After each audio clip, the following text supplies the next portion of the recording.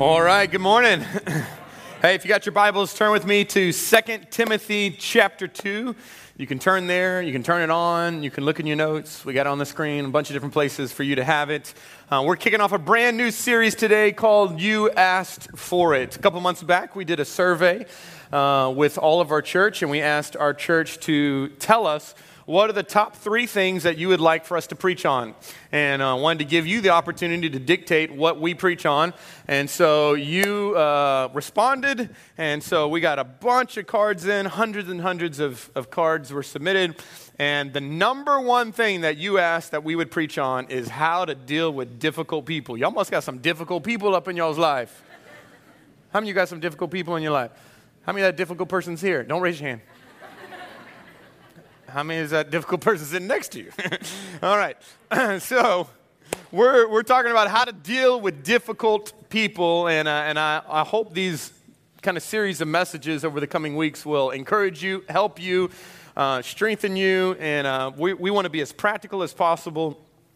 Just to really give you some things that can help you in life. And oftentimes I feel like every week we're trying to help you in life in general, but these are going to be very specific to certain topics that we deal with. And so in the coming weeks, we're going to learn about how to deal with stress. How many of you got some stress in your life? How many they're sitting next to you too? Okay, no, don't raise your hand. We'll talk about stress. We're going to talk about family and parenting. And what does it look like to be a godly parent? And so excited to just kick this series off talking about difficult people. And so if you got your Bibles with me, turn to 2 Timothy chapter 2. We're going to look in verse 23 through 26. I'll read it. You can read along with me. And it says this: "Again I say, don't get involved in foolish, ignorant arguments that only start fights." Come on, that's a good way to kick it off. "A servant of the Lord must not quarrel, but must be kind to everyone, be able to teach, and be patient with," what's those 2 words? Come on, let's try that again. Come on, how many of you just glad the Bible knows what you go through? Come on, how many of you just glad those 2 words are in there, with difficult people? I'm like, yay, God, you know what I deal with. Difficult people. I don't want to be patient with them, but we'll get to that in a little bit. All right. So it says this: "Gently instruct those who oppose the truth. Perhaps God will change those people's hearts and they will learn the truth, and then they will come to their senses and escape from the devil's trap. For they have been held captive by him to do whatever he wants." Come on, let's pray. Father, we submit this time to you for you to speak. And we need you. When it comes to difficult people, we need you.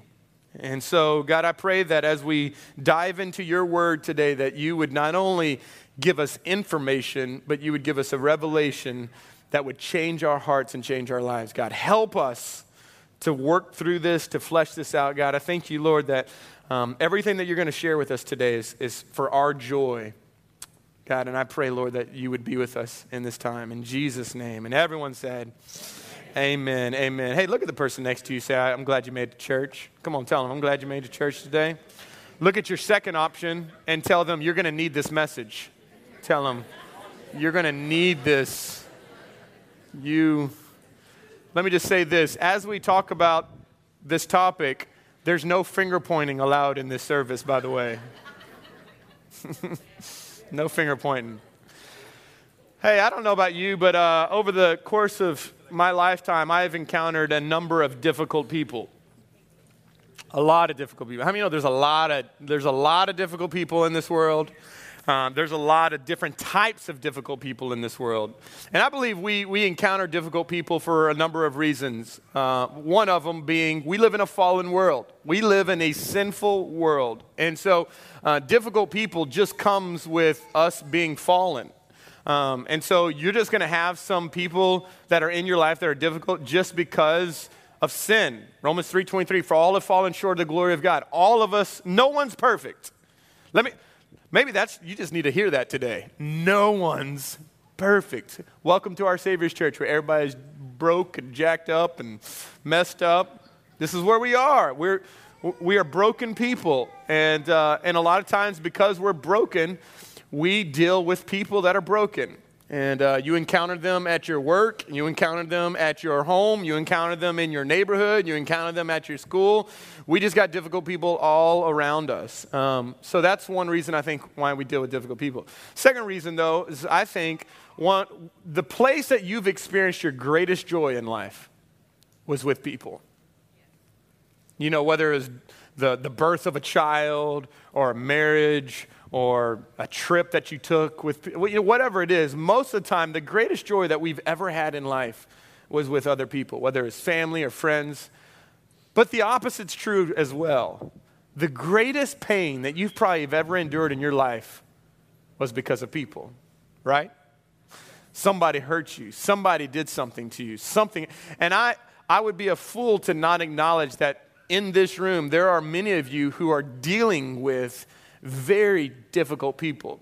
And so some of this we'll kind of laugh off and have fun with, but know that I'm taking this very seriously also in knowing that some of you are walking through really hard relationships right now, whether that's with a spouse or a friend or a coworker or just somebody that you're having a really hard time with. So what I thought I would do is to kind of help us get kind of started talking about difficult people is to share that there's all the different types of difficult people, because there's a lot of different types of difficult people.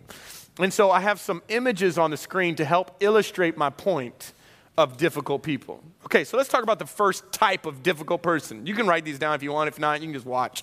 The first difficult person you deal with is the hammer.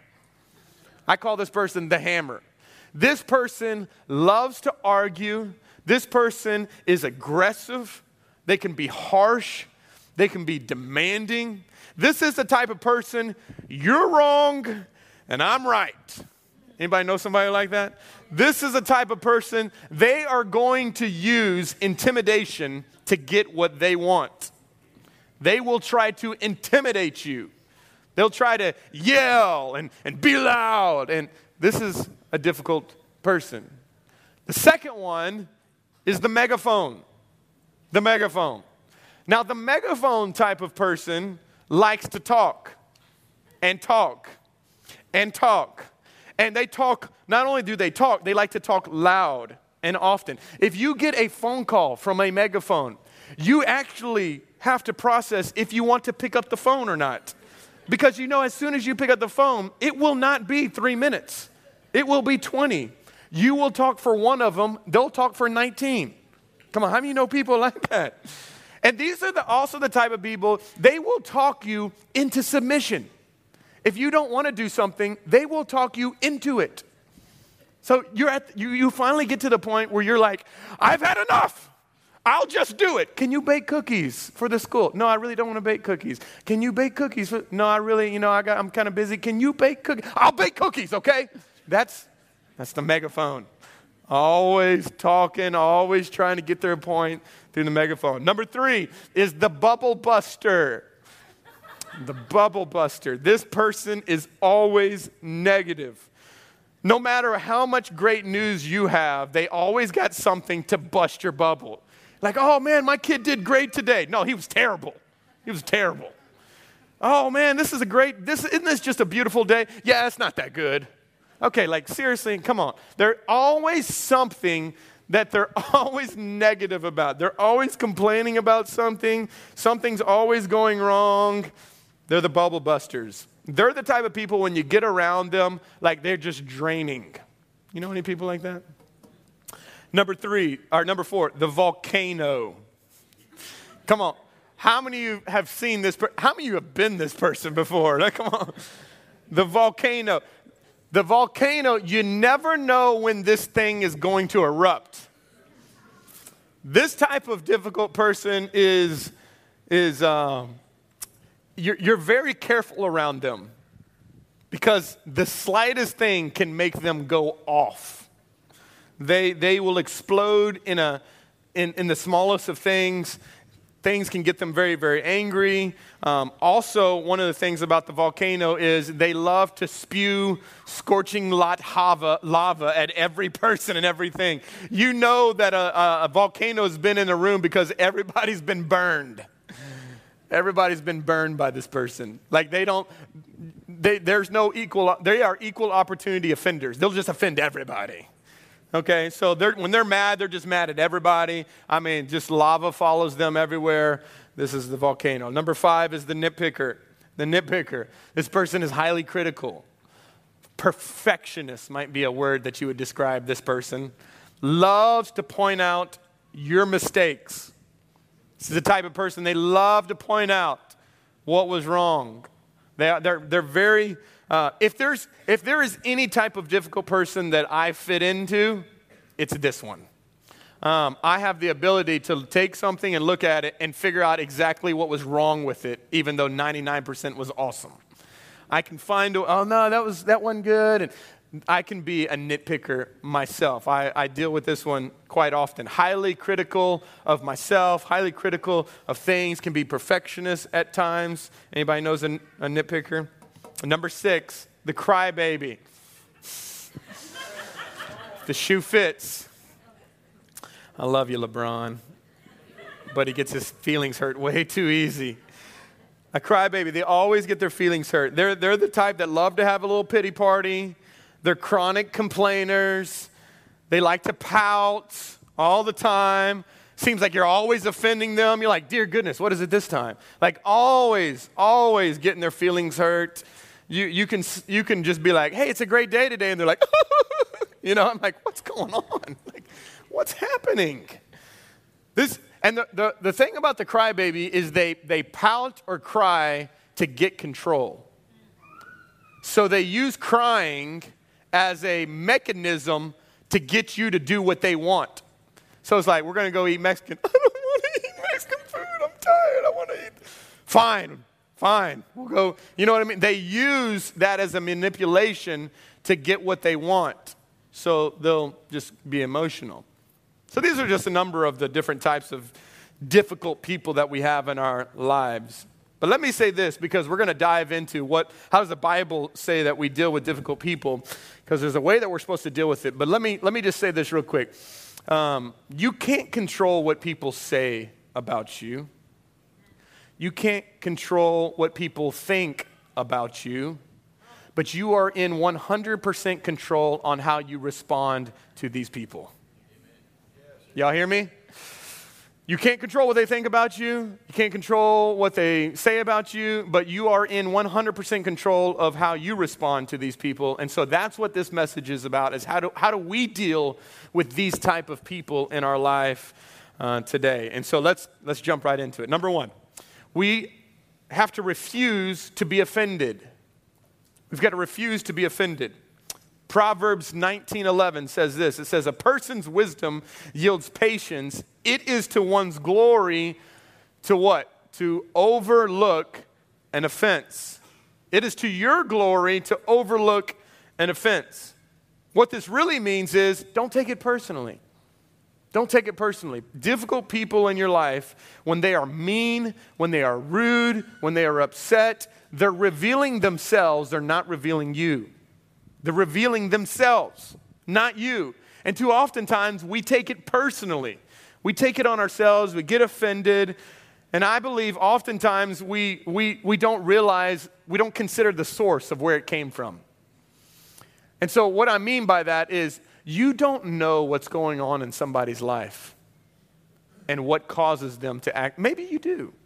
There's some times that you do. But for the most part, let's be honest, most of the time where we get most frustrated and mad at is people at our job, right? At work. You get mad at people. But those are probably some of the people you know the least as far as background-wise and what's going on. You don't know what's going on at home. You don't know what they're struggling through. You don't know that they could have been molested or abused or walking through tragedy. Are y'all with me here? You don't know what's going on. You don't know the heartache of what's happening. And the adage is true. Hurt people hurt people.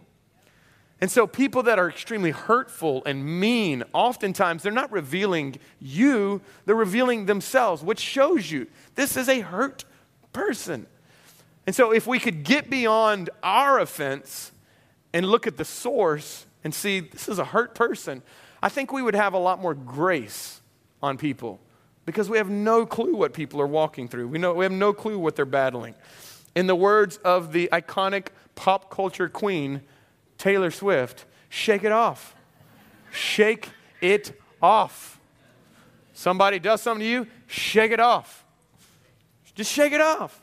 I mean, her words could not be so true. Just shake it off. You can't please everybody. Some of you need to hear this. You can't please everybody.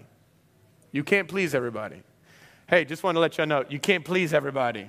And here's how I know you can't please everybody. Because Jesus couldn't please everybody. And how much of a fool would we be to try to do something that Jesus couldn't do himself? Jesus could not please everybody.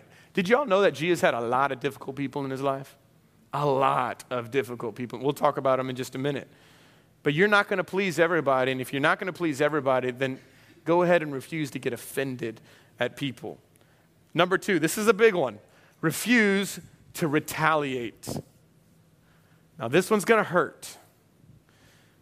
1 Peter 3:9 says this, don't repay evil for evil. Don't retaliate with insults when people insult you. Come on, how many of you wish it would just, I wish, man, that just right there is hard enough, okay? When somebody does something to you, don't go do something back. When somebody says something to you, don't say something back. Okay, I get that. We're going to try. We're going to work on that. But how many of you know, like, God doesn't stop there? Like, it would be nice if he'd stop there, and that's it. But he continues, and he says, instead. Like, why does instead have to be there? Instead, pay them back. Oh, I'm going to pay them back, all right. With a karate chop to the neck. All right, I'm paying them back. And he says, but I got to keep reading. Pay them back with a blessing. Oh, I'm going to bless them. And this is what he says. That is what God has called you to do. And he will grant you his blessing. Come on, how many of you want the blessings of God on your life? I don't know about you, I do.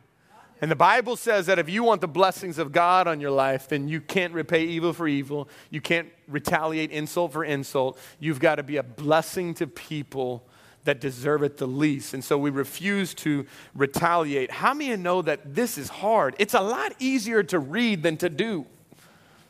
Anybody, any other honest people in here? It's way easier to read this. It's a lot harder to do it. A lot harder to do it. I mean, this is hard stuff. This is hard.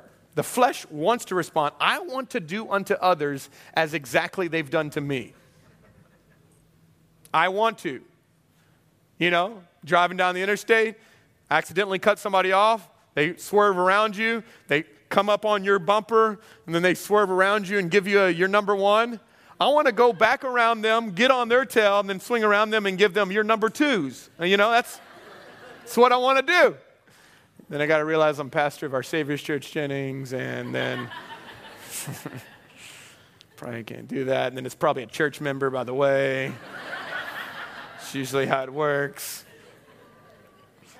And it's funny because some people in church will do that. They'll get up right on me just to mess with me because they know it's a pet peeve of mine. Or they'll get in front of me and go really slow because slow drivers are a pet peeve of mine. And so I want to swing around and give them a little of my, and I'm like, hey. Don't do that to me.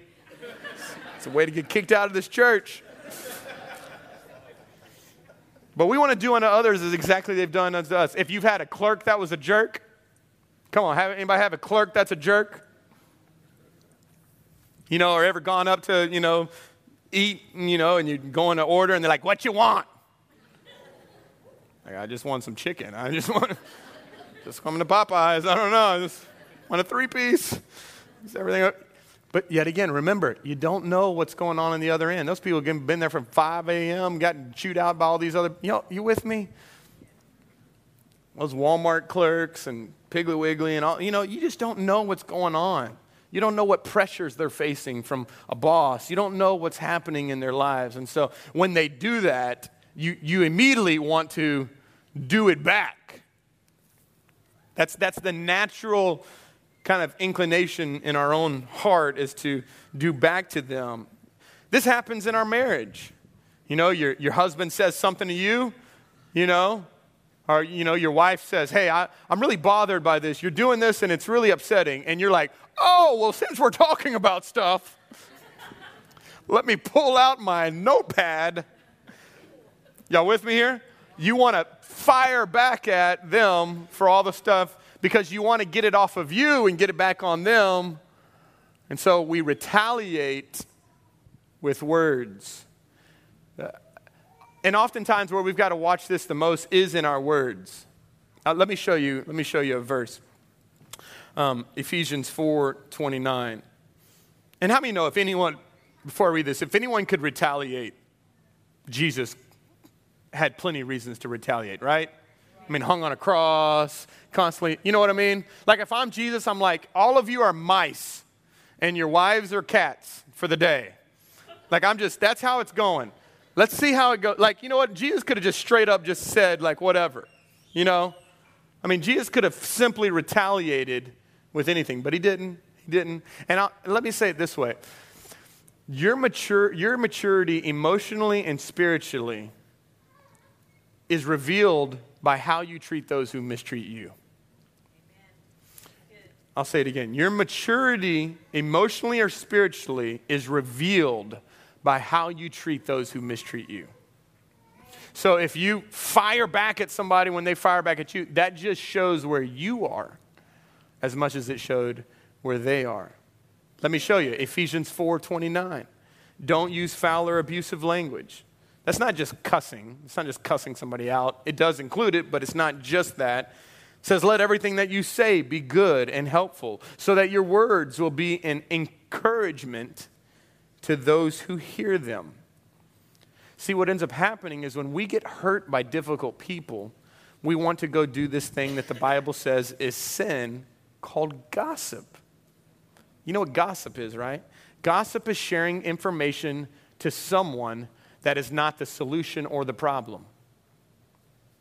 This is what we want to do when someone in our life, whether it's a difficult boss or spouse or whoever, does something in our life, we want to go find somebody to take our side, right? So we'll pick up the phone and go, you won't believe what such and such just did. And we will just spew whatever else that person has done in our life. Not because we want help from that person, but because we want them to take our side. There's a difference between calling somebody and going, man, help me process through this. I want to get healed in this. I need help.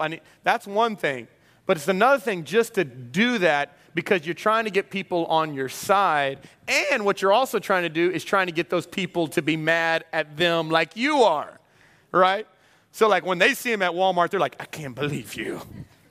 And you're like, what did I do? I didn't do anything to you. You did it to my best friend. You know what I mean? Like that's what we do. And now this is what ends up happening. All these other people carry your offense towards somebody else when it was never their offense to carry. And that's what gossip does. Gossip always hurts three people. It always hurts three people. It hurts the person talking, it hurts the person listening, and it hurts the person that you're talking about. It's destructive. Gossip destroys more churches than anything. It destroys more marriages than anything. Instead of the wife going to the husband and working through that, they call their mama and their best friend and this person and this one. And so what ends up happening is you create even more division. And this verse says that everything that we do needs to be good and helpful. Every word that we say should be encouraging. Gossip is a form of retaliation. It's a form of us getting back at that other person by not talking to them, but talking about them. And so oftentimes, let me give you some tips here. First off, if this is you, and when people hurt you or you got difficult people in your life, you do this, you need to make that right. You need to repent and get that right. That is wrong. And listen, I have done that many times. Many times. I've come home from work and want to just go off on difficult people that have been in the church. And I catch myself. Sometimes God's caught me. We all deal with this. I'm stepping on my own toes as I'm stepping on yours. Because God's word tells us that this is wrong, that this is sin. And there's nothing that brings greater division in marriages and in families and in churches than this right here, where the words that are coming out of our mouth are not uplifting, they're not encouraging, but they're divisive, and they are trying to hurt and cut down, and we use our mouth to do that. And so if you want to deal with difficult people the biblical way, refuse to retaliate. Refuse to retaliate. Redirect it.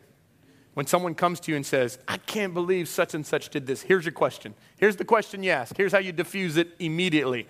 Did you talk to them? Did you talk to them about this? Well, no, they ain't going to understand. Well, let's try. Let's try. Oftentimes people come to me and go, man, I need to talk to you about something. And I'll ask them, something or someone? And they'll go, well... If it's someone, I want you to go and talk to them. And there's times, where you need to come and sit down with the pastor. You sit down with somebody and go, man, talk me through this. How do I work through this? If you're trying to get it. But if you're just trying to get sides, are y'all with me here? If you're just trying to get sides so people can be on your side, that's wrong. It's wrong. I know it got real quiet in here. I don't like this as much as you do because this is really hard. So we refuse to be offended. We refuse to retaliate. Number 3, listen to this. We refuse to play the game. We refuse to play the game. Jesus was the master at not playing the game. Matthew 22:18, the Pharisees were trying to get him to jump into their game of arguing over different things. And Jesus says this, look at this, but Jesus knew their evil motives. And he says, you hypocrites, he said, why are you trying to trap me? How many know that difficult people love to argue and debate? It's what they feed on. They love to argue and debate with you.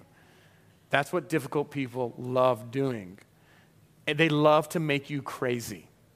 I call them crazy makers. They love to make you crazy. And the way they make you crazy is by trying to get you to argue with them and debate with them. And the best place that this plays out, I alluded to this a little bit last week, but I think probably the worst place it gets played out oftentimes is publicly on Facebook. So somebody will post something, a difficult person will usually post something, and they'll post it with the whole intentions of trying to stir the pot. And so you read it, and you're like everything inside of you. And you're like, you want to comment? I got a comment right here. It's coming for you. You're like, by the way, I got 8 comments for you. And you start typing away and send. And what you think about that one? Send. And what you think about that one? Send. And you know what I mean? And you feel like in some way that if you could just reason with them or explain yourself or whatever, that they would just get it right. But how many know difficult people don't use reason? They use emotions. So difficult people are usually spewing out of emotion, and you can never reason with someone who's emotional. How many of you have ever tried to reason with somebody who's got their mind set on this is how it's going to be? And so oftentimes we want to use that. And so difficult people use conflict as a way to get your attention. And let me tell you why you don't need to fall into that. Because as soon as you comment on that, the hook has been set. The hook's been set. And now all of a sudden, they got you exactly where they wanted you. They put that on there knowing you would see it. And knowing that you would respond to it. And then guess who looks like the fool now? You do. Because you got, so I'm trying to save you from having to go through that.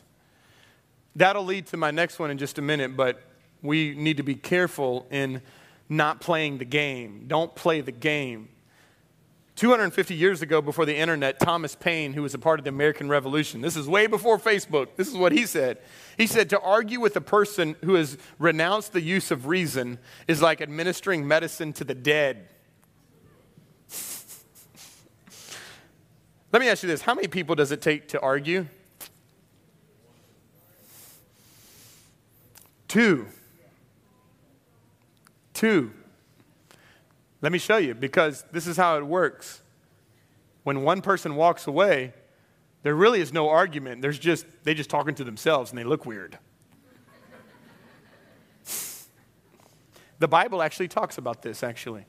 Look at Proverbs 22:10. Throw out the mocker and the fighting goes. Quarrels and insults will disappear. So sometimes the way that you don't play the game is you walk away because they want you to play the game. And as long as you're right there, you want to play the game. But sometimes the best thing to do, and even in marriage sometimes, to be honest with you, words are flying, and you just need to go, you know what? I've got to step away from this for a minute and pray and see God and get my heart right, and then I can come back. But as long as you're adding fuel to the fire continues to stay that way. As soon as you step out and no longer add fuel to a fire, how many know a bonfire that doesn't have fuel will eventually die? It will eventually die. And so difficult people use arguing and debating as fuel to continue to fuel that fire. But if you don't join in on the party, it's not there to be fueled. So we got to refuse to play the game. Number 4, this is a big one. I think there's a lot of misconception on this one. Number 4, we've got to refuse to be a doormat. See, a lot of Christians, I think that the way to deal with difficult people is just to let difficult people have their way. And we think that oftentimes as Christians, because we profess that we love God and we love people, that if people will push and push and push and push to have their way, that we just need to be the most loving and we need to be generous and we need to think of others ahead of ourselves. And so what we do is we let these people dictate what we do, and so we just let them have their way and do what they want to do. But the Bible also says, don't let what you think to be good for people to call it evil. So that means God has never, ever, there's not one scripture in the Bible that says that as Christians we're called to be doormats where people walk all over you. There's nowhere in scripture that God calls you to do that. Actually, Paul rebukes the Corinthians for letting people walk all over them. Look with me in 2 Corinthians 11. You put up with it when someone enslaves you and takes everything you have. And they take advantage of you. Come on, how many of you know difficult people that are trying to take advantage of you? Look at this. And they take control of everything. And not only that, they slap you in the face. See, here's the difference. I think as Christians, we have put forgiveness and trust in the same category. So this is what we think. We think that because we forgive somebody, we automatically have to trust them. And that is actually the furthest from the truth. So let me give you for example. Maybe this is a real example. I don't know, but maybe this is a real example in here, or you know people where a husband has been very abusive to his wife. Maybe physically or verbally, and been abusive. And finally the wife gets enough courage to say, I've had enough. Get out of my house. And the husband leaves. And days go by and the husband comes back banging on the door. I'm sorry, baby. I'm not going to do it again. Now, right there at that moment, the wife has a responsibility to forgive the man. You know why? Because the Bible says so. The Bible says that we have to forgive those who've hurt us. But she doesn't have to let them back in the house. That's trust. See, here's the difference. Forgiveness is instant and by grace. Trust takes time. Trust takes time and it's by works. So even though and this is how difficult people will throw it back in your face. I thought you forgive me. I thought you loved me. Come on, isn't that what Christian people are supposed to do? Aren't you supposed to love people? You ever heard that before? Aren't you supposed to? And so what ends up happening is they want to treat you like a doormat. Just because you go to church and you love Jesus, that all of a sudden you're supposed to let everybody back into your life that's hurt you. And that's not the case. Because forgiveness is quick and it's by grace, but trust takes time. And so trust needs to see the fruits of that forgiveness. Well, if you have changed, then this is what you need to be doing. This is where you need to be going. I need to see this.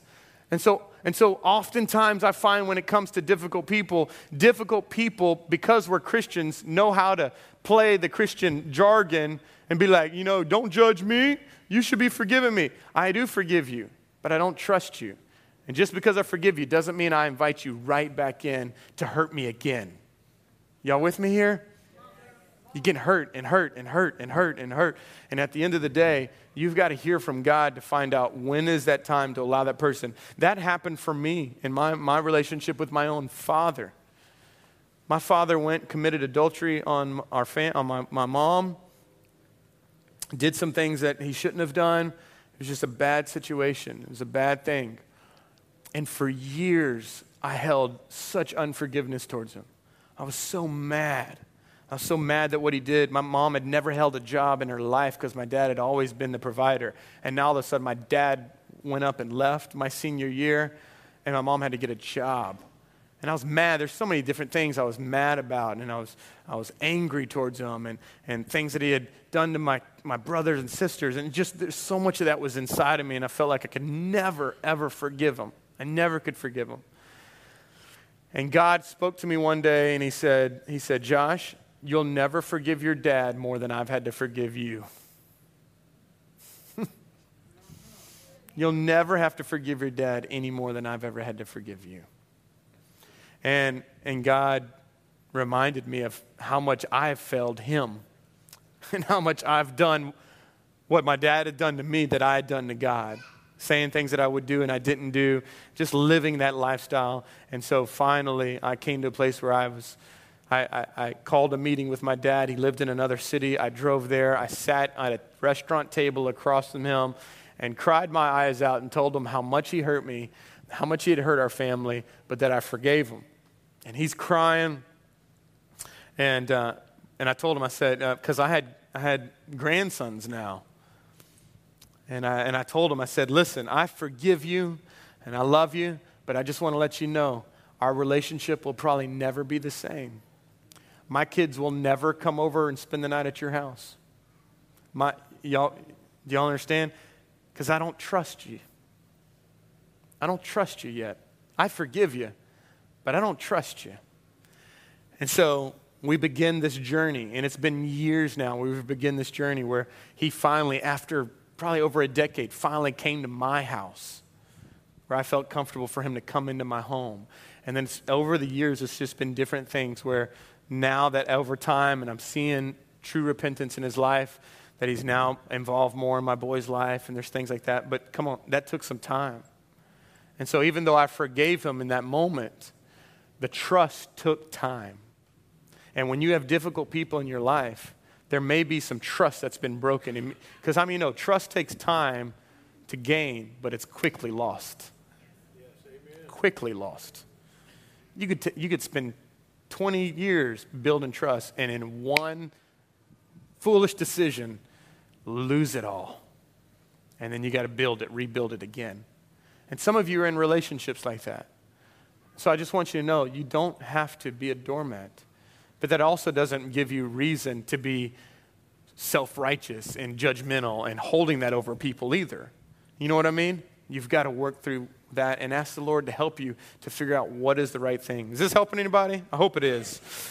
Hey, last but not least is this. So we refuse to get offended. We refuse to retaliate. We refuse to play the game. We refuse to be a doormat. Now we got to choose something. We're going to refuse all those things. Let's choose something. We're going to choose to overcome evil with good. That's what we're going to choose to do. We're going to choose to overcome evil with good. Romans 12:17-18 says this: repay no one evil for evil, but give thought to do what is honorable in the sight of all. And if possible, come on, I like that. If possible, meaning that sometimes it might not be possible, but if possible, so far as it depends on you, live peaceably with all. And do not overcome evil by evil, but overcome evil with good. Do not overcome evil by evil, but overcome evil with good. So how do we overcome evil with good? How do we overcome the things that are in our life that try to bring us down? Number one, pray. Pray. I'm going to show you this. Matthew 5:44. This is Jesus' words. These are red letter words.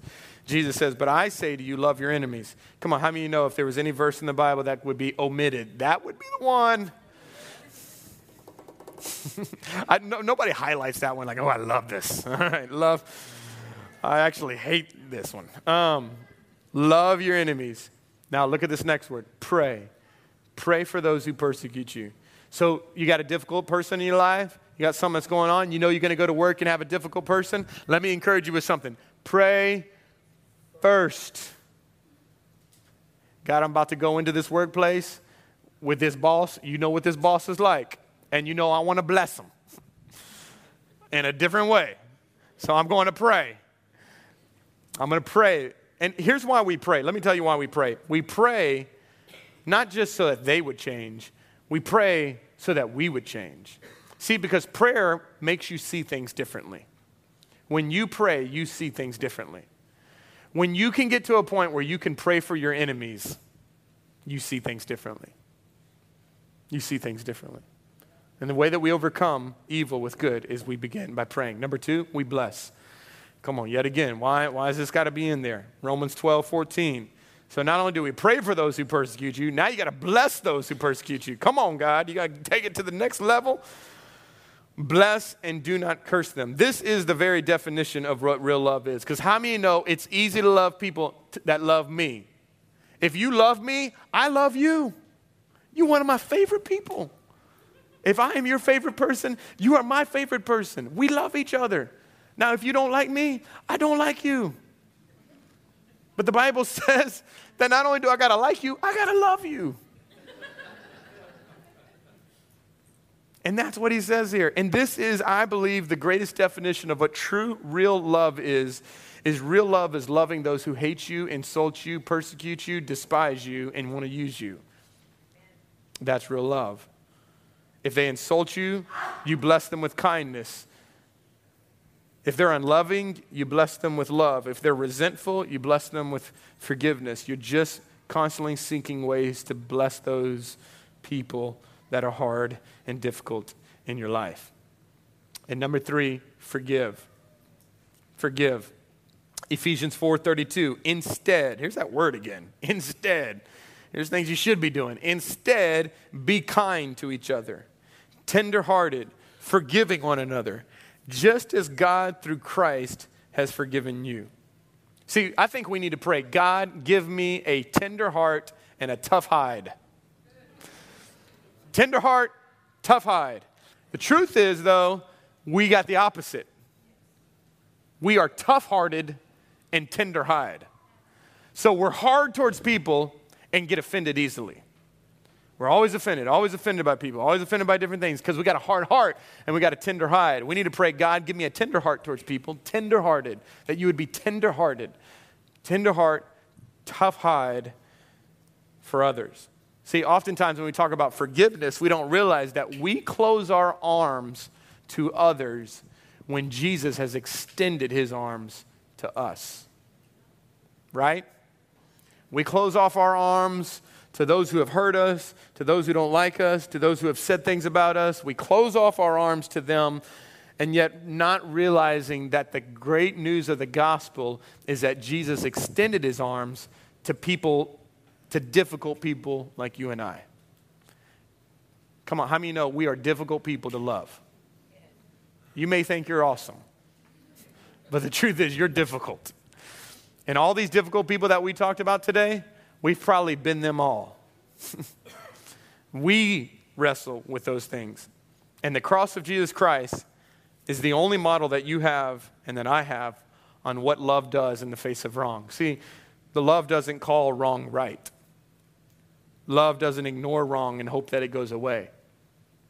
Love doesn't turn its back on you because you're wrong. Love doesn't mock you.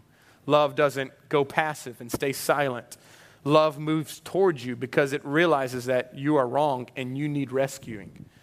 See, God graces us with this kind of love so that we can be tools of this love to those that need love. And this is what the promise is, Proverbs 16:7, and we'll wrap this up. And this is what it says. It says, when a man's ways please the Lord, he makes even his enemies to be at peace with him. Wow. When we do what God calls us to do, we refuse to be offended, and refuse to retaliate, and refuse to play the game, and refuse to be doormats, and choose to overcome evil by love. When we do the things that God says, that these scriptures say for us to do, when we please God in these ways, that even our enemies will be at peace with us. And as your pastor, I pray this for you. I want this to be you. And I pray that God would give you this ability, because everything that we're talking about today, you can't do on your own. You can walk out of here and go, okay, I'm gonna pray for them and I'm gonna bless them. But I'm gonna tell you, apart from Jesus, you can't do this. Because everything inside of you wants to do the opposite. And so we need God to do the commands that he's called us to do. Come on, I want you to bow your heads all across this room. And I want to pray over you today. I want to pray that you would experience peace and strength as you walk out relationships. God, I pray, Lord, there are those in here that have been wounded and hurt by people. Lord, maybe there's wounds right now, open wounds and open hurts. And I pray that you would heal today. There's those that are in here that are frustrated and angry. And God, as we even talk about difficult people, there's just certain people that are coming into their mind right now. And God, I pray, Lord, that you would flood their hearts with grace and mercy. God, there's those today that have been holding on to unforgiveness towards people for so long. And it's literally been like drinking poison and expecting the other person to die. But on the inside, they're dying. They're the ones that are reaping the pain in their own life from holding on to this. God, I pray today that you would help your people to walk in prayer, in blessing, in forgiveness. God, that they would even walk out of this place not holding on to that. If there's unforgiveness, God, that today that they would make that right. Even if maybe they got to go meet with somebody to make things right, God, I pray, Lord, that we would take your word as it is. God, that you would help us. And with all heads bowed right now at this moment, there's those of you maybe in here and you have been doing life on your own. And I'm here to tell you, you can't live any of this out. You will continually live frustrated and exhausted until you surrender to Jesus and let him help. This is what Jesus specializes in. This is what he's good at. And there's some of you in here today that need Jesus. You need a new heart. You need to surrender to him. And so I want you just to pray this with me. We're going to pray this all together. And I want you to pray this. Say, dear Jesus, I accept you in my life. I confess my sins, for they're many. Thank you for taking them on the cross. Thank you for rising again and giving me new life. Forgive me of my sins. I surrender my life to you. Thank you for a fresh start that begins today. In Jesus' name.